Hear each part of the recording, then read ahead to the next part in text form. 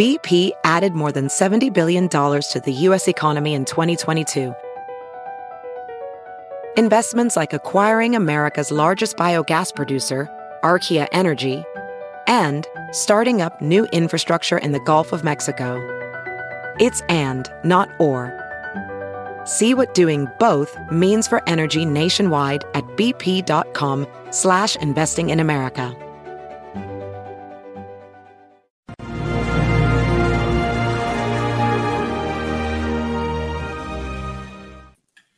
Hi, everyone. Judge Andrew Napolitano here for Judging Freedom. Today is Friday, October 21st, 2022. It's about 2:35 in the afternoon here on the East Coast of the United States. You've heard me say this before, and it gives me no joy to say it. Donald Trump will soon be indicted by a federal grand jury and charged with violations of the Espionage Act and probably with obstruction of justice. Two very grave and very serious criminal charges. I've stated a number of times the reasons for all that, but the evidence just keeps piling up, and it's almost inconceivable that the Department of Justice will avoid it. We now know, and this was leaked, and it shouldn't have been leaked, and it could only have been leaked by somebody on the DOJ side, not on Trump's side. We now know that the documents that were seized from his home were of exceptional sensitivity in that they contained U.S. intelligence knowledge about Chinese weaponry and about Iranian weaponry, two countries, the governments of which wish us ill and do not wish us well. And the documents also contain the sources and methods of how the information in the documents was obtained. Stated differently, the documents reveal how the feds got their hands on this information, who told it to them, what surveillance did they engage in. This is the highest protected NDI, national defense information, that the federal government has. And it was handled with reckless exposure at Trump's home. It was moved about by people who did not have top security clearances. The president himself, once he left the White House, no longer had that clearance, and there is no legal basis under the sun for him to have had that. These are at least the arguments that the government will make when it confronts a motion to dismiss the indictments against him. But rest assured, those indictments will come. These matters are very grave.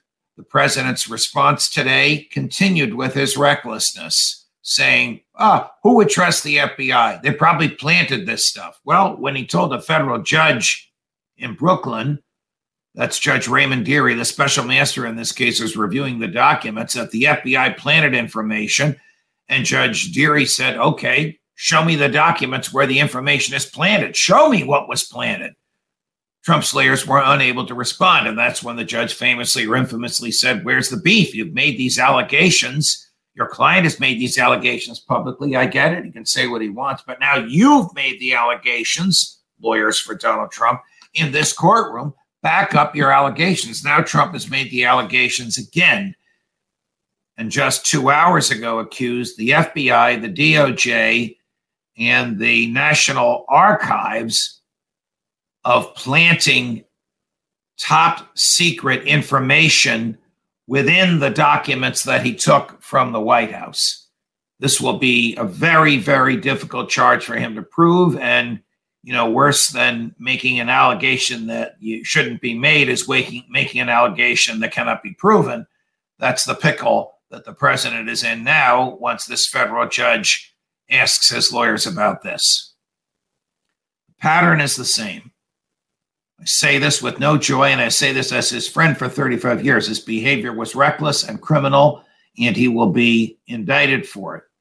And the more allegations he hurls at the DOJ, the more reckless his behavior appears. On a side issue, the January 6th committee in the House of Representatives, which will probably go out of business in January once the Republicans take a majority of seats in the midterm elections in the House of Representatives. succeeded today in subpoenaing President Trump. What does it mean they succeeded in subpoenaing? That means they got the subpoena in the hands of someone who was a legitimate, lawful representative of President Trump. They attempted to subpoena his his dozens of lawyers in all these criminal cases, and they all said, we have nothing to do with January 6th. He finally hired a team of lawyers to represent him just with respect to January 6th. And those lawyers were professional enough to accept the subpoena from the committee's lawyers. So now the clock is ticking. The former president will either need to comply with the subpoena by showing up on the date stated in the subpoena and submitting to public testimony under oath, or he will need to move to quash the subpoena before the time provided for in the rules.